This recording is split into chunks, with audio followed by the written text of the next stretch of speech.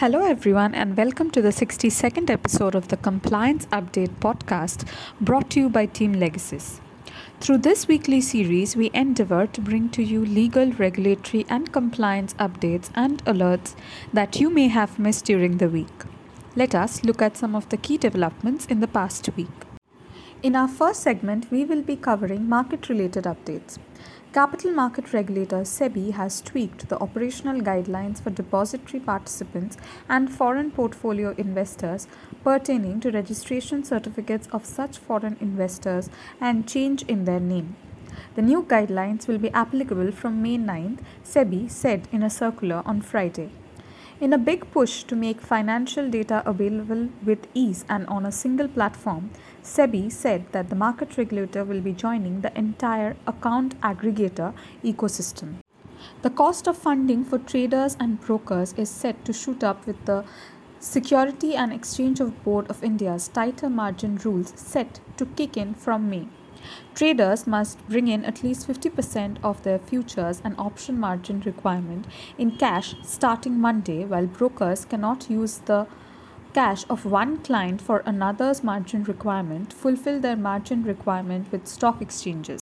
Market regulator SEBI on Monday asked stock exchanges and other market infrastructure institutions to submit information pertaining to exceptional major non-compliances observed in the systems and network audit. The Systems and Network Audit Report will be placed before the governing board of the MII concerned. Later, the report, along with the comments of the management of the MII, need to be communicated to SEBI within a month of completion of audit, according to a circular. Some leading foreign funds have expressed reservations over market regulator, Securities and Exchange Board of India's plan to tighten the rules for agencies that provide environmental, social, and governance ratings to companies, said two people with direct knowledge of the matter. Moving on to some banking sector update. RBI wants the Securities and Exchange Board of India to widen its role and take action against rating agencies that are found deficient in rating loans, two people with direct knowledge of the matter said. The central bank has written to the finance ministry in this regard, a move that could trigger another tussle between the RBI and the capital markets regulator. RBI Central Board on Monday approved the nomination of Rajiv Ranjan as a member of the Monetary Policy Committee. RBI released the report on Currency and Finance 2021-22. It provides a frank assessment of the state of the Indian economy, beginning from its analysis of the economic slowdown prior to the pandemic and going on to its evaluation of the post-COVID scenario and the challenges facing the economy. Considering that one of its observations is that, quote, India is expected to overcome COVID-19 losses in 2034-35, unquote, close attention needs to be paid to the concerns highlighted in the report and its policy prescriptions. The Reserve Bank of India is nudging the lenders to the twin SRI companies to classify both loan accounts to the Kolkata-based infrastructure financier as fraud. Three people aware of the matter told ET. Financial creditors have claims of about Rs 32,000 crore against the two debt-laden companies. Bringing an end to the low interest rate regime, RBI on Wednesday jacked up the repo rate, the main policy rate, by 40 basis points to 4.40% and the cashier reserve ratio by 50 basis points to 4.50% to bring down the elevated inflation and tackle the impact of the geopolitical tensions. Next up is taxation-related update. In a recent ruling, the Income Tax Appellate Tribunal, Ahmedabad bench, held that capital gain exemption under Section 54 of the Income Tax Act 1961 can be allowed on bona fide expenses incurred for making the new house habitable before possession. Most people who have bought or sold a residential property or plan to may not be aware of this exemption. Benefit for individuals and HUFs only under Section 54, a seller can avail of tax exemption on the capital gain arising from the transfer of a residential house property. The Central Board of Direct Taxes has asked the faceless assessments units to make provisions for completion of assessments in a systematic and time-bound manner. It also directed tax officials to keep reassessments, penalty proceedings, and refund matters on priority in the first half of the current fiscal year 2022-23. Lastly, let us look into some government sector updates. The 15th Finance Commission's recommendation to revise goods and services tax rates and slab structure to improve revenue collection is a medium term goal, N. K. Singh, who chaired the commission, said, adding it is best done when economic growth is more robust.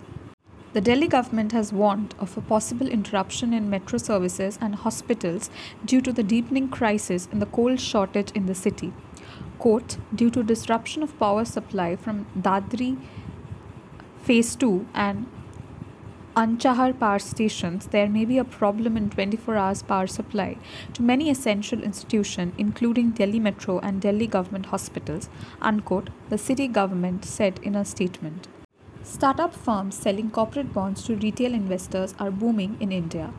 At least 10 new financial technology platforms have sprung up during the pandemic with the aim of grabbing a share of the $1.9 trillion market for bank time deposits.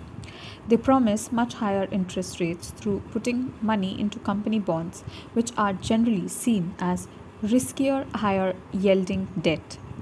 The government is looking to speed up work to achieve its ambitious target to raise Rs 1.62 lakh crore through asset monetization in financial year 23.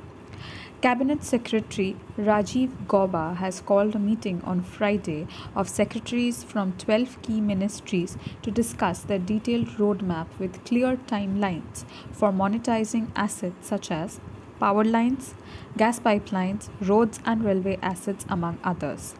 The meeting will also seek an explanation from the ministries that missed the financial year monetization target. India is likely to take another 13 years to overcome the losses incurred due to the COVID pandemic that hit the country in March 2020, says a Reserve Bank of India report. Taking the actual growth rate of 6.6% for 2021, 8.9% for 2021-22, and assuming growth rate of 7.2% for 2022-23 and 7.5% beyond that, India is expected to overcome COVID-19 losses in 2034-35, according to the RBI's report on currency and finance in 2021-22.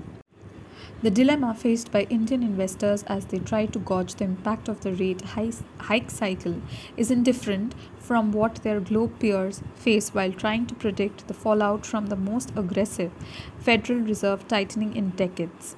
RBI may start raising rates as soon as next month. Union Minister Nitin Gadkari on Monday said there was a need for players in the alternative fuel sector to be extended priority sector lending. The minister said he would discuss the issue with Finance Minister Nirmala Sitharaman and RBI. The centre has constituted an 8-member expert committee to prepare a strategy for training urban planners working with state governments and local bodies in emerging concepts. As part of the urban planning reforms announced by the Finance Minister Nirmala Sitharaman in this year's budget, the ministry aims to train 5,000 urban planners in the next 5 years, said the official. The Finance Ministry has started an exercise to revamp the role of financial advisors, the interface between various ministries and the expenditure department, aiming to foster quicker and more efficient decision making while keeping a watch on the purse strings.